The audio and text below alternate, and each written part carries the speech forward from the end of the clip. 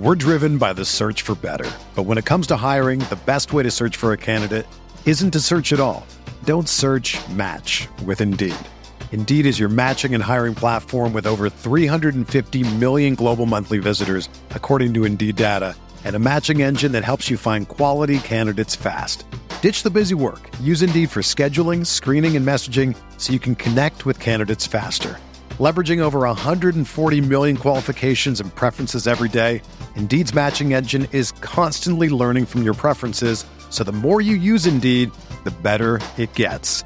Join more than 3.5 million businesses worldwide that use Indeed to hire great talent fast. And listeners of this show will get a $75 sponsored job credit to get your jobs more visibility at Indeed.com/Blue Wire. Just go to Indeed.com/Blue Wire right now and support our show by saying that you heard about Indeed on this podcast. That's Indeed.com/Blue Wire. Terms and conditions apply. Need to hire? You need Indeed.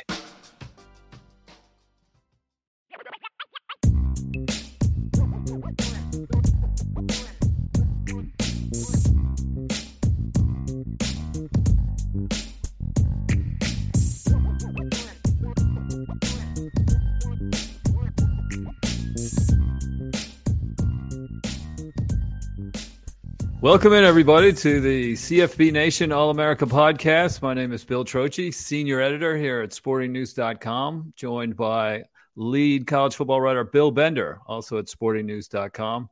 Bill, we're coming off a week 7 that had a lot of hype going into it, and somehow it not only lived up to the hype, it exceeded it.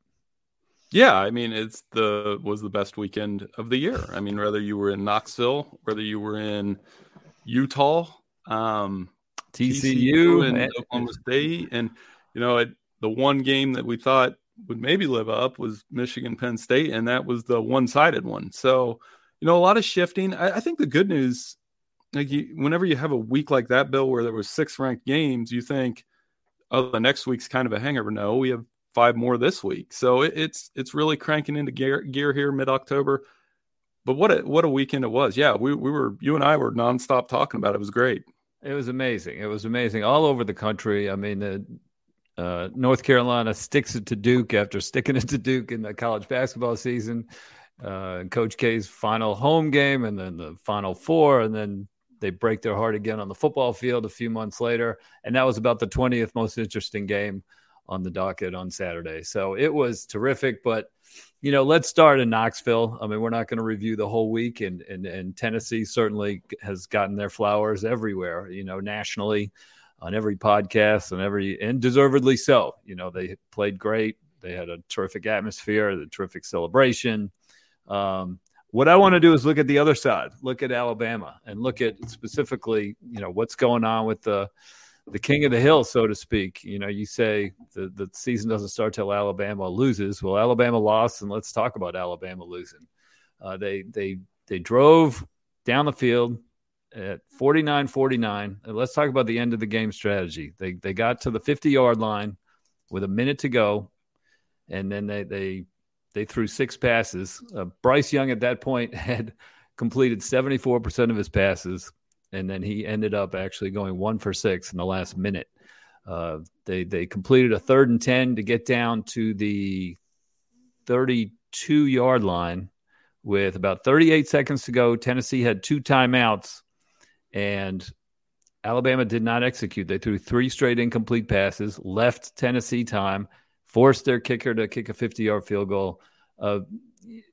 That's not smart football, and it's surprising to see a Nick Saban team leave time on the clock, not get any closer for the field goal. What did you see in those last, poor game management? You don't. I mean, 1st and 10 from the 32, you throw to the tight end. I've got the play-by-play right here.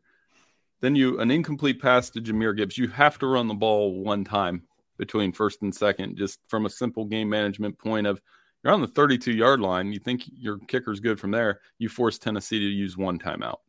I would have run it twice. I would have made them use both, or just set it up and say, okay, we're going to overtime if we lose here. Even the 3rd down play, just not a great route. So, as soon as that happened, I said Tennessee's going to win. I didn't, obviously they get the 29-yard pass to Brew McCoy, and it sets off the field goal and everything that came after that. But I think at the end of the day, yeah, it was poor game management. And that wasn't the only thing they managed poorly. But in terms of end of game, maybe it's because I watched so much NFL, that I was like, yeah, they should run the ball on first down. And they didn't. I mean, Jahmyr Gibbs had 4.3 yards per carry. So, yeah, not real smart decision-making there by the Alabama coaching staff. We're driven by the search for better. But when it comes to hiring, the best way to search for a candidate isn't to search at all. Don't search, match with Indeed. Indeed is your matching and hiring platform with over 350 million global monthly visitors, according to Indeed data, and a matching engine that helps you find quality candidates fast. Ditch the busy work. Use Indeed for scheduling, screening, and messaging so you can connect with candidates faster. Leveraging over 140 million qualifications and preferences every day, Indeed's matching engine is constantly learning from your preferences, so the more you use Indeed, the better it gets.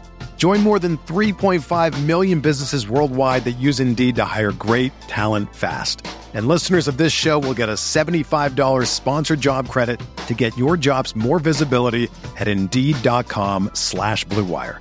Just go to Indeed.com/Blue Wire right now and support our show by saying that you heard about Indeed on this podcast. That's Indeed.com/Blue Wire.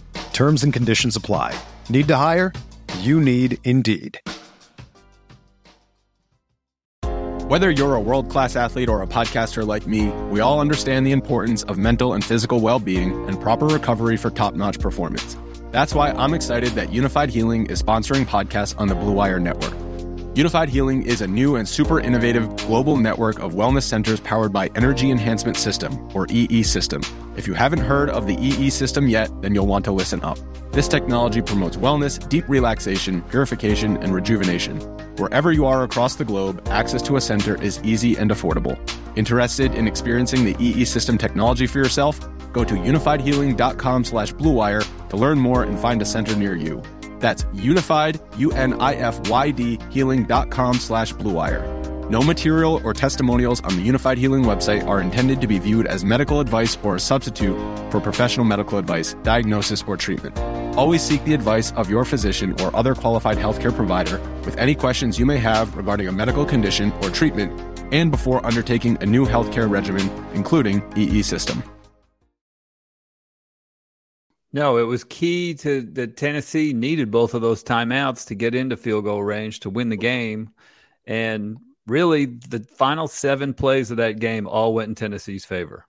The incomplete pass, incomplete pass, incomplete pass. There's 3. Alabama misses a field goal is 4. And then the complete pass for Tennessee with a timeout is 5. Another completed pass down to field goal range was 6. And then Tennessee kicker makes the field goal for the 7th. So when push came to shove and the game was absolutely on the line, Tennessee essentially won 7 straight plays from Alabama.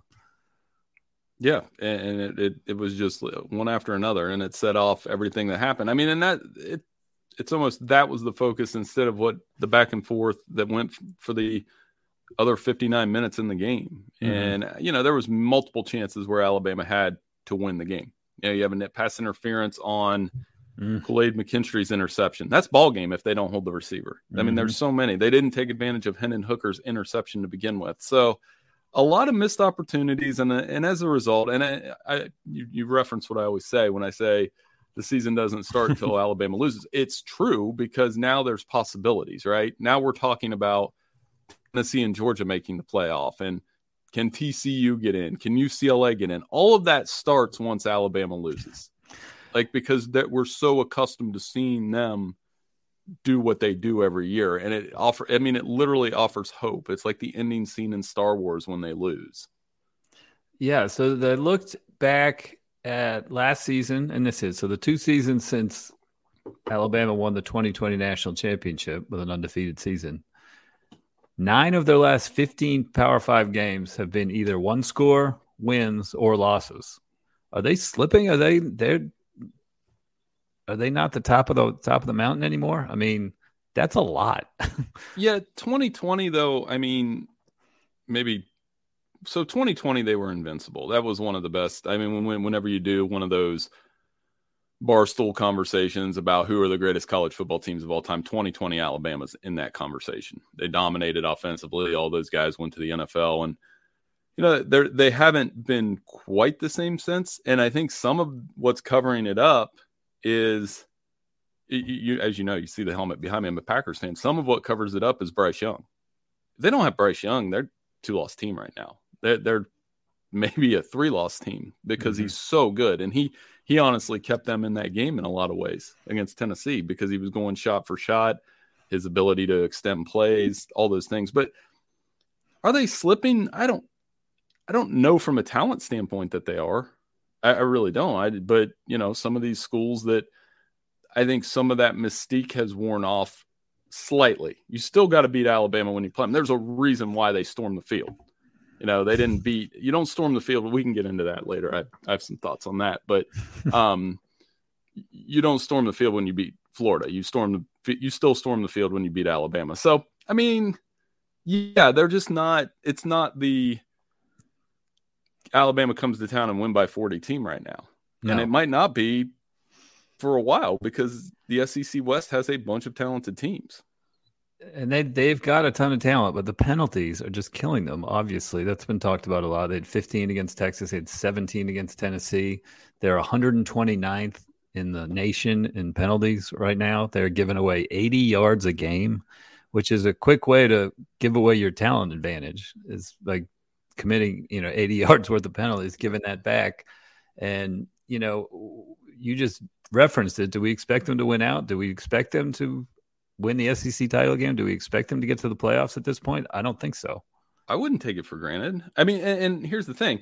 66 penalties, most in the nation, 79.8 yards. And in the world we live in today, you reduce that down to like the Nick Saban gif or the tweet where I would be doing the same thing. I've coached youth football for 5 years. If a kid touches a punt, I would be doing the same thing. If we continue to make the same penalties, I would be doing. There wouldn't be enough headsets on the same sideline. He's right to be angry and frustrated with this team, and I think that's why you see the message in his press conference this week. It's not good enough. That's not their standard, and it cost them. In some ways, it cost them this game. You can't have 16 penalties against a top 5 team and expect to win. No. So everything Nick Saban says on and now whose fault is that? Right. They always say it comes down to coaching. You have an undisciplined team, those kind of things. So if they don't clean that up, they will lose again. They'll lose to Ole Miss. They won't. I don't think they'll lose this week. But again, that's what we're taking things for granted, Bill, because everybody thinks, well, they lost, so we're going to get angry Bama that destroys Mississippi State this week. Maybe. But if they have 80 yards of penalties against a quarterback that has 23 touchdown passes, maybe not.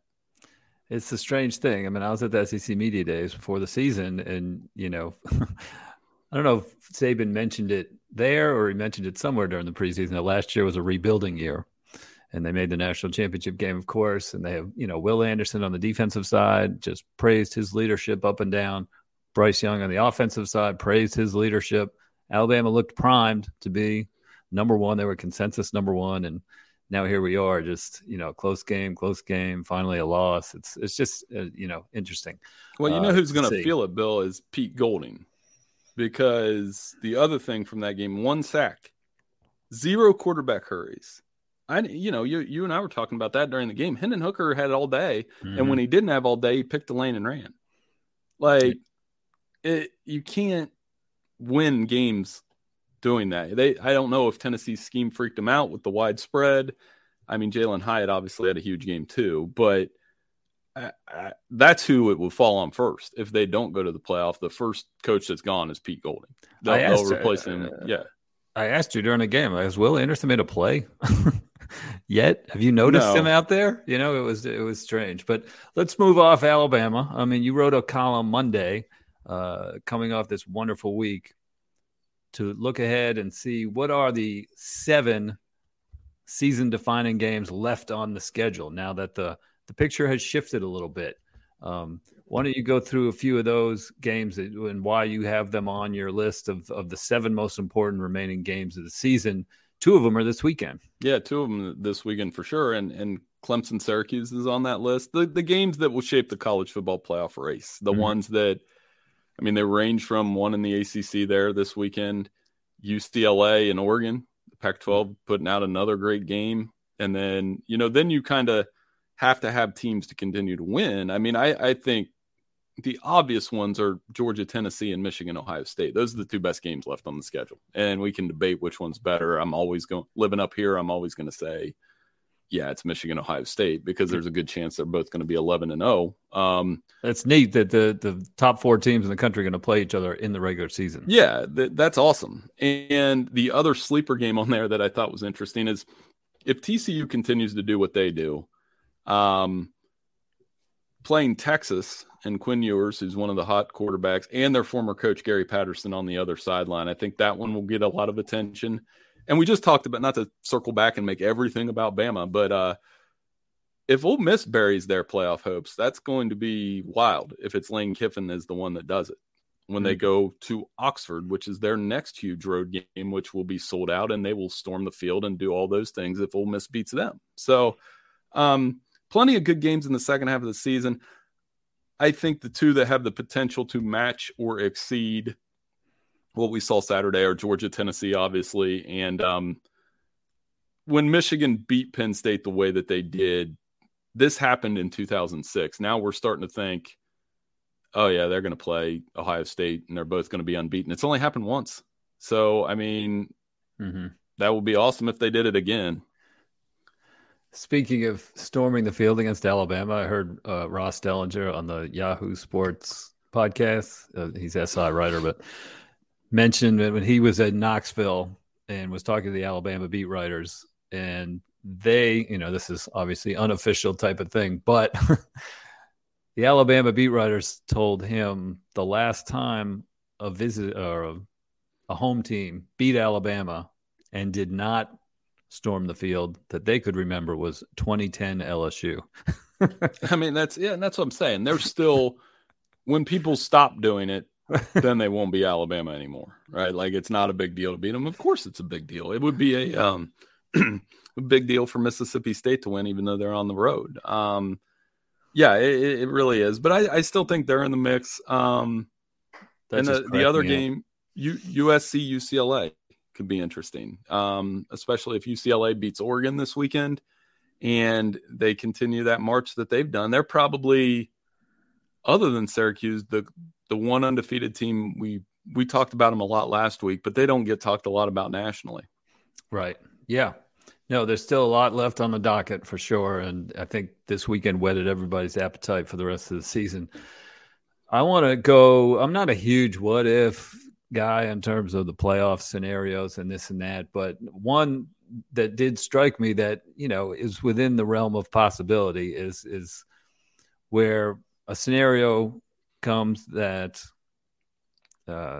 let's say, the Big Ten champion gets one of the four slots for the college football playoff, either Ohio State or Michigan is what it's looking like right now.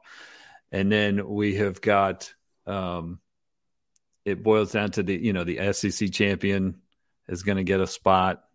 And then we're thinking the Big Ten is, the Big 12 is probably going to cannibalize itself at some point. But an undefeated Clemson would be probably the third spot. And it could come down to the fourth spot with Oregon winning the Pac-12, winning the Pac-12, going 12-1, and Tennessee, should they lose to Georgia, winning out but losing to Georgia, they go 11-1. Those scenarios are not off the table.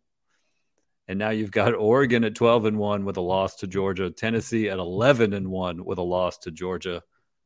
I would not want to be on the committee trying to figure that one out. That's when you'll start hearing the four very best teams thing that they like to say, because I think they would take Tennessee, depending on what the score is. Let's say, let's say it's a 10-point Georgia winner. Yeah, like I was saying, like I haven't looked at the line, but let's say like Georgia wins 38-28, something like that. They would take Tennessee, I think. They would find a way to take Tennessee and then make it Tennessee, Georgia, Clemson, and probably Ohio State, so they could get that Ohio State-Tennessee matchup. See, I'm a huge fan of the the what ifs. I love looking at them because and to your point, it does play itself out. I mean, the other fascinating one is Tennessee or Georgia. It's the simplest one. Georgia beats Tennessee.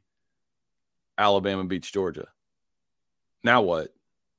Like they're all sitting there. You've got, 12-1, 12-1, 11-1, and probably 3 of the 4 best teams in the country at that point.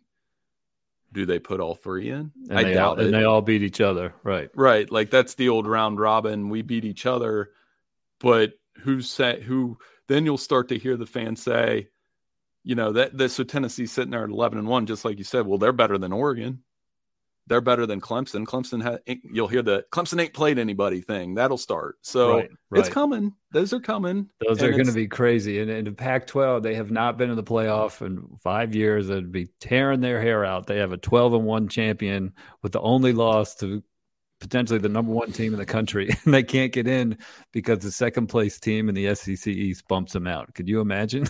No, I mean, that could happen. And TCU could be sitting there at 12-1 at the end of the year, and they've done this before where they were 12 or 11-1 at the end of the year and got bumped in the last week. So, and then from up here, I mean, why wouldn't here's the way the Big Ten would get in that chat would be if Michigan beats Ohio State and Ohio State's sitting there at 11-1. Second place. What about us? Like after, let's say Ohio State just dominates, which they've done all the way through, and then they lose 42. See, I think if it's the other way around, I think Michigan goes to the Rose Bowl and they do it that way. But if Ohio State loses, I think it's a little bit different. But again, that's why we have the next 7 weeks, and what ifs are always fascinating. But that one against Oregon and Tennessee certainly would get, I think, as much pub as any because it's Tennessee, and Tennessee, has that the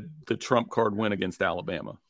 And it's just reputation. The SEC is better than the Pac-12, and what can you do? And they're supposedly value championships, and Oregon's like, we just won 12 straight games in our league championship, right?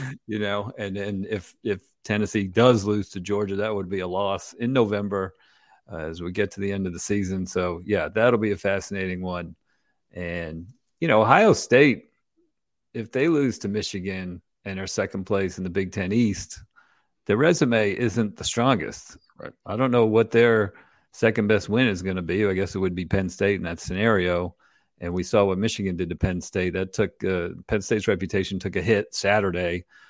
I don't know what Ohio State could point to should they end up with a loss to Michigan.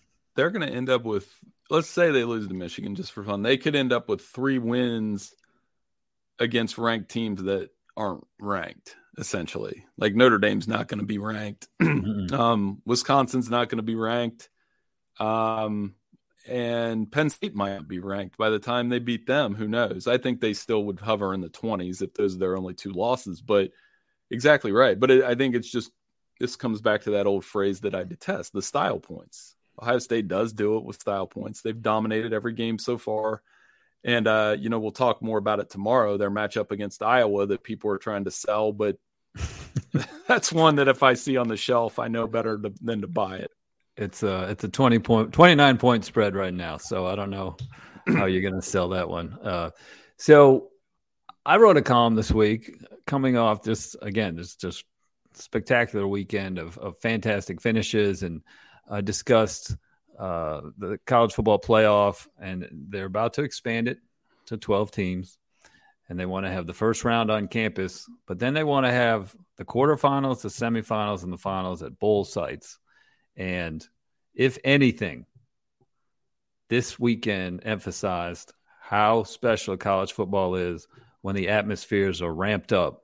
And I think it's a huge mistake to move these games off campus and put them in these NFL stadiums in faraway cities. And, for an example, I looked at Georgia's schedule today, and let's say they win the SEC championship like they did last year, and they make the national championship like they did last year, and they will have a 15-game schedule if they go all the way through, right? Mm-hmm. 6 games at Sanford Stadium out of 15. 5 neutral site games. 5. They played Oregon, to start the year at a neutral site. They're going to play Florida and Jacksonville at a neutral site. And that's always a fun atmosphere, but still it's not at Sanford Stadium. And then the SEC championship, the semifinal, and the final, all neutral site games. Georgia fans at Sanford Stadium get 6 home games. They are Georgia Tech. They are Vanderbilt. Basically, the only 2 relevant games are going to be Auburn and Tennessee. And even Auburn is, a little bit, it was a 20-point spread or whatever. So, Georgia fans get shortchanged. And I just think that they need to if the playoff expands to 12 teams, there's going to be 11 playoff games. I think the first 10 need to be on campus.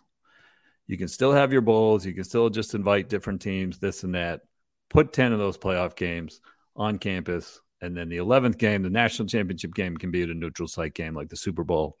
I mean, ironically, at the same time all this craziness was going on Saturday, the storming of the field at Colorado and Utah and, everywhere. It's very exciting. TCU. And then, of course, the celebration of all celebrations in Knoxville. Also going on with the baseball playoffs. And they were having unbelievable games and unbelievable atmospheres at home stadiums. They don't play the baseball playoffs at neutral sites. They play them at their home stadiums. That added to the baseball playoffs, which was going on simultaneously to all this wonderful stuff in college football. So I know you're a fan of the Bowls, but I just wondered what your thoughts were on what they can do to transfer kind of the magic of the regular season. The college football regular season is the best regular season, but the postseason is not. When you need mealtime inspiration, it's worth shopping Kroger, where you'll find over 30,000 mouth-watering choices that excite your inner foodie. And no matter what tasty choice you make, you'll enjoy our everyday low prices, plus extra ways to save, like digital coupons worth over $600 each week. You can also save up to $1 off per gallon at the pump with fuel points. More savings and more inspiring flavors make shopping Kroger worth it every time. Kroger, fresh for everyone. Fuel restrictions apply. Another day is here, and you're ready for it. What to wear? Check. Breakfast, lunch, and dinner? Check. Planning for what's next and how to save for it? That's where Bank of America can help. For your financial to-dos, Bank of America has experts ready to help get you closer to your goals. Get started at one of our local financial centers or 24/7 in our mobile banking app. Find a location near you at bankofamerica.com/talktous. What would you like the power to do? Mobile banking requires downloading the app and is only available for select devices. Message and data rates may apply. Bank of America NA, member FDIC. Right. I mean, you're right. I would say I would take it to the Final Four, and then you can go to the Bulls. So first and second round can be on campus. That would be what I would do. You can make, because what you're describing is the NFL playoffs. The NFL, to me, college football has the best regular season. The NFL has the best postseason. I like MLB postseason, but to me, it's like, and I've got my Padres shirt on, by the way. I'm a Padres fan. So, yeah, those atmospheres are crazy, but the regular season atmospheres are not. You can get into an MLB baseball game for $8 and go drink your beer in the outfield, do what you need to do. The NFL has the best playoff model. It just does. And, but you're right. I mean, to me, first round, definitely on campus. Second round on campus makes sense because if you're a 1, 2, 3, or 4 seed, you get a playoff game at home. Exactly. That's reward a reward. Your fans, reward your school, reward your players. I mean, that's the most simplest form of the reward. Like, give your season ticket holders a reward. Hey, we're, incentive to buy the tickets. And Michigan finishes number 4. Your reward is a game in Phoenix, Arizona. Okay. No, that's not right. And you're right. So I think they definitely need to. But to me, then once you get to the Final Four, you can make it like college, where once you're in the Final Four in the basketball tournament, you go to New Orleans, wherever. But that's different because it's one weekend. This is 2 completely separate weekends. I mean, the Final Four is great because, everyone gathers in the same city. You play Saturday and Monday. These are 2 completely different trips. It's not one for the fans. College Final Four for basketball, it's one trip in one city, and everybody's there, and it's kind of fun and everything. And I love the Final Four. I think it's great. But I don't think you can duplicate that. I really think it should be, you just said the NFL postseason is the best. So they have an opportunity to do it, to model it after them by putting them on campus all the way up to the championship game. To do that, they have to ditch the conference championship games too. Because I just don't, in a 12-team playoff, I see less value in the conference championship games if you're making it like the NFL. It's not like in week 18 they do a NFC North championship game. That's what the regular season's for. So not that the Packers would get there this year, but I digress. So that's what I'm saying. Like, ditch the conference championship games, 12-team playoff, because you know who the 12 best teams are. Like, that's what some of the problems that we've run into in the 14 playoff, and I've talked about this for years, like the Big 12, now that they we said for years, do a conference championship game. Now that they do one, TCU might get screwed. They might go 12-0 and then lose, and then you're out. The Pac-12, they're doing all these tweaks to their conference championship game. The dirty secret about conference championship games is this: these conferences want the higher ranked team to win. You want no doubt. Yeah, like you want Clemson to win. Do you want North Carolina to knock off Clemson? No. Do you want the Big Ten West champ? Do you want Illinois to win the Big Ten championship? No, they don't. So I would just get rid of those. But excellent, Colin, because you're right. The atmosphere is great. And my only other thing that you're gonna, because this is life, Bill. When you get something, you have to give up something. If you get those games on campus, you're gonna lose the field storming. They won't they'll have ridiculously strict penalties if you storm the field. Then you won't be allowed because they won't want somebody to get hurt. I mean, I'm telling you, like, so I came up with 3 simple rules for being able to storm the field. All right, let's hear it. And you can't do it otherwise unless you beat a top 5 team. Okay. Maybe I would even say top 3 team. Ooh, all right. Like, if you have a losing streak of 10 plus years to a rival, so Tennessee qualified. Okay. And exceptions like Colorado was good by my How test. Great was that? That was great. They get to storm the field because they're really bad, and Utah gets to storm the field because of obviously the emotion around the players. They dedicated those performances to players that died. So those are exceptions. Everything else, if Alabama's ranked number 8, I'm sorry, you can't go do it. Can't do it. No, I don't care. Like no, and you beat them last year. Like Tennessee, next time they play Alabama at Neyland and they win, they're not allowed to storm the field.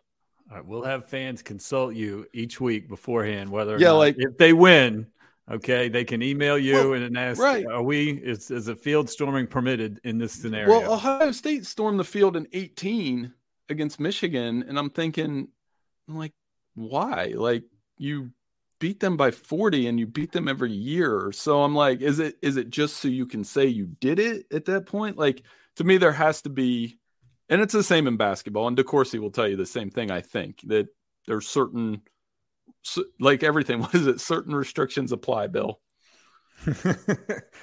Last thing, we released our midseason All-America team on Tuesday, and at sportingnews.com, and Sporting News is one of the 5 consensus All-America determinants at the end of the year. So our midseason All-America team is up at sportingnews.com. And as we were finalizing the team, an interesting debate arose at the quarterback spot. CJ Stroud was our leader heading into the weekend, and we had, wanted to finalize our team after week 7. And boy, after what Hendon Hooker did, and then you compare those 2 guys, and the numbers are very similar. And, Hendon Hooker had the stage. CJ Stroud has not had the stage yet. And you look at Tennessee, they've each played 4 Power 5 opponents. Tennessee's the cumulative record of Tennessee's opponents is 19-8, and Ohio State's is 12-14. So I would say Hooker has had tougher competition. He threw 5 touchdowns against Alabama, and he came through in the final seconds of the biggest game of the year. So there was an argument to be made for Hooker, even though I think Stroud's the betting favorite and the perceived Heisman Trophy leader. You made a good argument and probably a winning argument. And I was like, no, we still got to put Stroud on there. So, this is where we're at though. This is kind of if we're being honest about it, Stroud is the safe pick. Nobody's going to sit there and say, hey, this guy that has 24 touchdowns, 3 interceptions, ridiculous accuracy, best offense in the country, has answered every test and I think he looks better than he did last year in terms of accuracy and some of the throws he's making. Yeah, he's the Heisman favorite. So we're safe. But had we put Hendon Hooker on there, I guess I wouldn't have been real upset because it's defensible. It's definitely defensible. Yeah, that's what makes it interesting is Hooker has the biggest win of the season, has, an overtime win at Pitt that was impressive at the time, and beat Florida, leader, accurate, runs a fun offense. I mean, that's why I kind of want to see these two play in the playoff because I'm like, that would be fun with those fan bases and those offenses. It'd be a great time. But you're definitely onto something because right now Hooker probably has better resume, but is he a better player than CJ Stroud? I don't know. And that's the hard part of the argument. You can't measure like CJ Stroud's probably going to be the number 1 pick. He hasn't. And some of it is CJ Stroud has so much skill position talent around him that all he has to do is go out there and win. And so which stage is bigger? I think if Hooker beats Georgia versus if Stroud beats Michigan, Hooker would have a little bit of more of an advantage because that's Georgia's defense. Yeah, I mean, his heroics in the last 30 seconds of that game alone, forget about the fact that he threw for almost 400 yards and 5 touchdown passes. I mean, when push came to absolute shove, he came through with a beautiful 25-yard pass or whatever it was to set up the field goal. Just unbelievably clutch. So, yeah, kudos to him. Kudos to Stroud. And if any of our listeners want to come into our All-American meetings, they're not like real contentious, but like I always joke with you. It's like, okay, well, you guys can have the Ohio State fans in your mentions, or you can have the Tennessee fans, and well, I guess the Tennessee fans will be in mine, I suppose, but not any other real surprises on the All-American team. I mean, very straightforward. We looked at it. I think the one player that I just want to point this out real quick is Chase Brown's been amazing at Illinois, and watching Illinois play and be in the mix. He's the one that we were debating on the second running back around Corum, but Chase Brown's been a great story for Illinois. I think they're headed to Indianapolis, which is still crazy. Brett Bielema could bust up the playoff picture one way or the other. And I wanted so desperately to project them to a bowl game against Arkansas just to do it. But I didn't do it this week. Maybe they'll get Arkansas in like the Gator Bowl or something. That'd be great. All right. Well, that wraps up our Tuesday edition here at the All-America Podcast. Join us again tomorrow where we will look ahead to Week 8. A lot of games to break down. We'll update where we are in the confidence contest, have a little trivia, have a little fun. But that does it for our Tuesday show. And we want to thank everybody for listening. Thanks, everybody.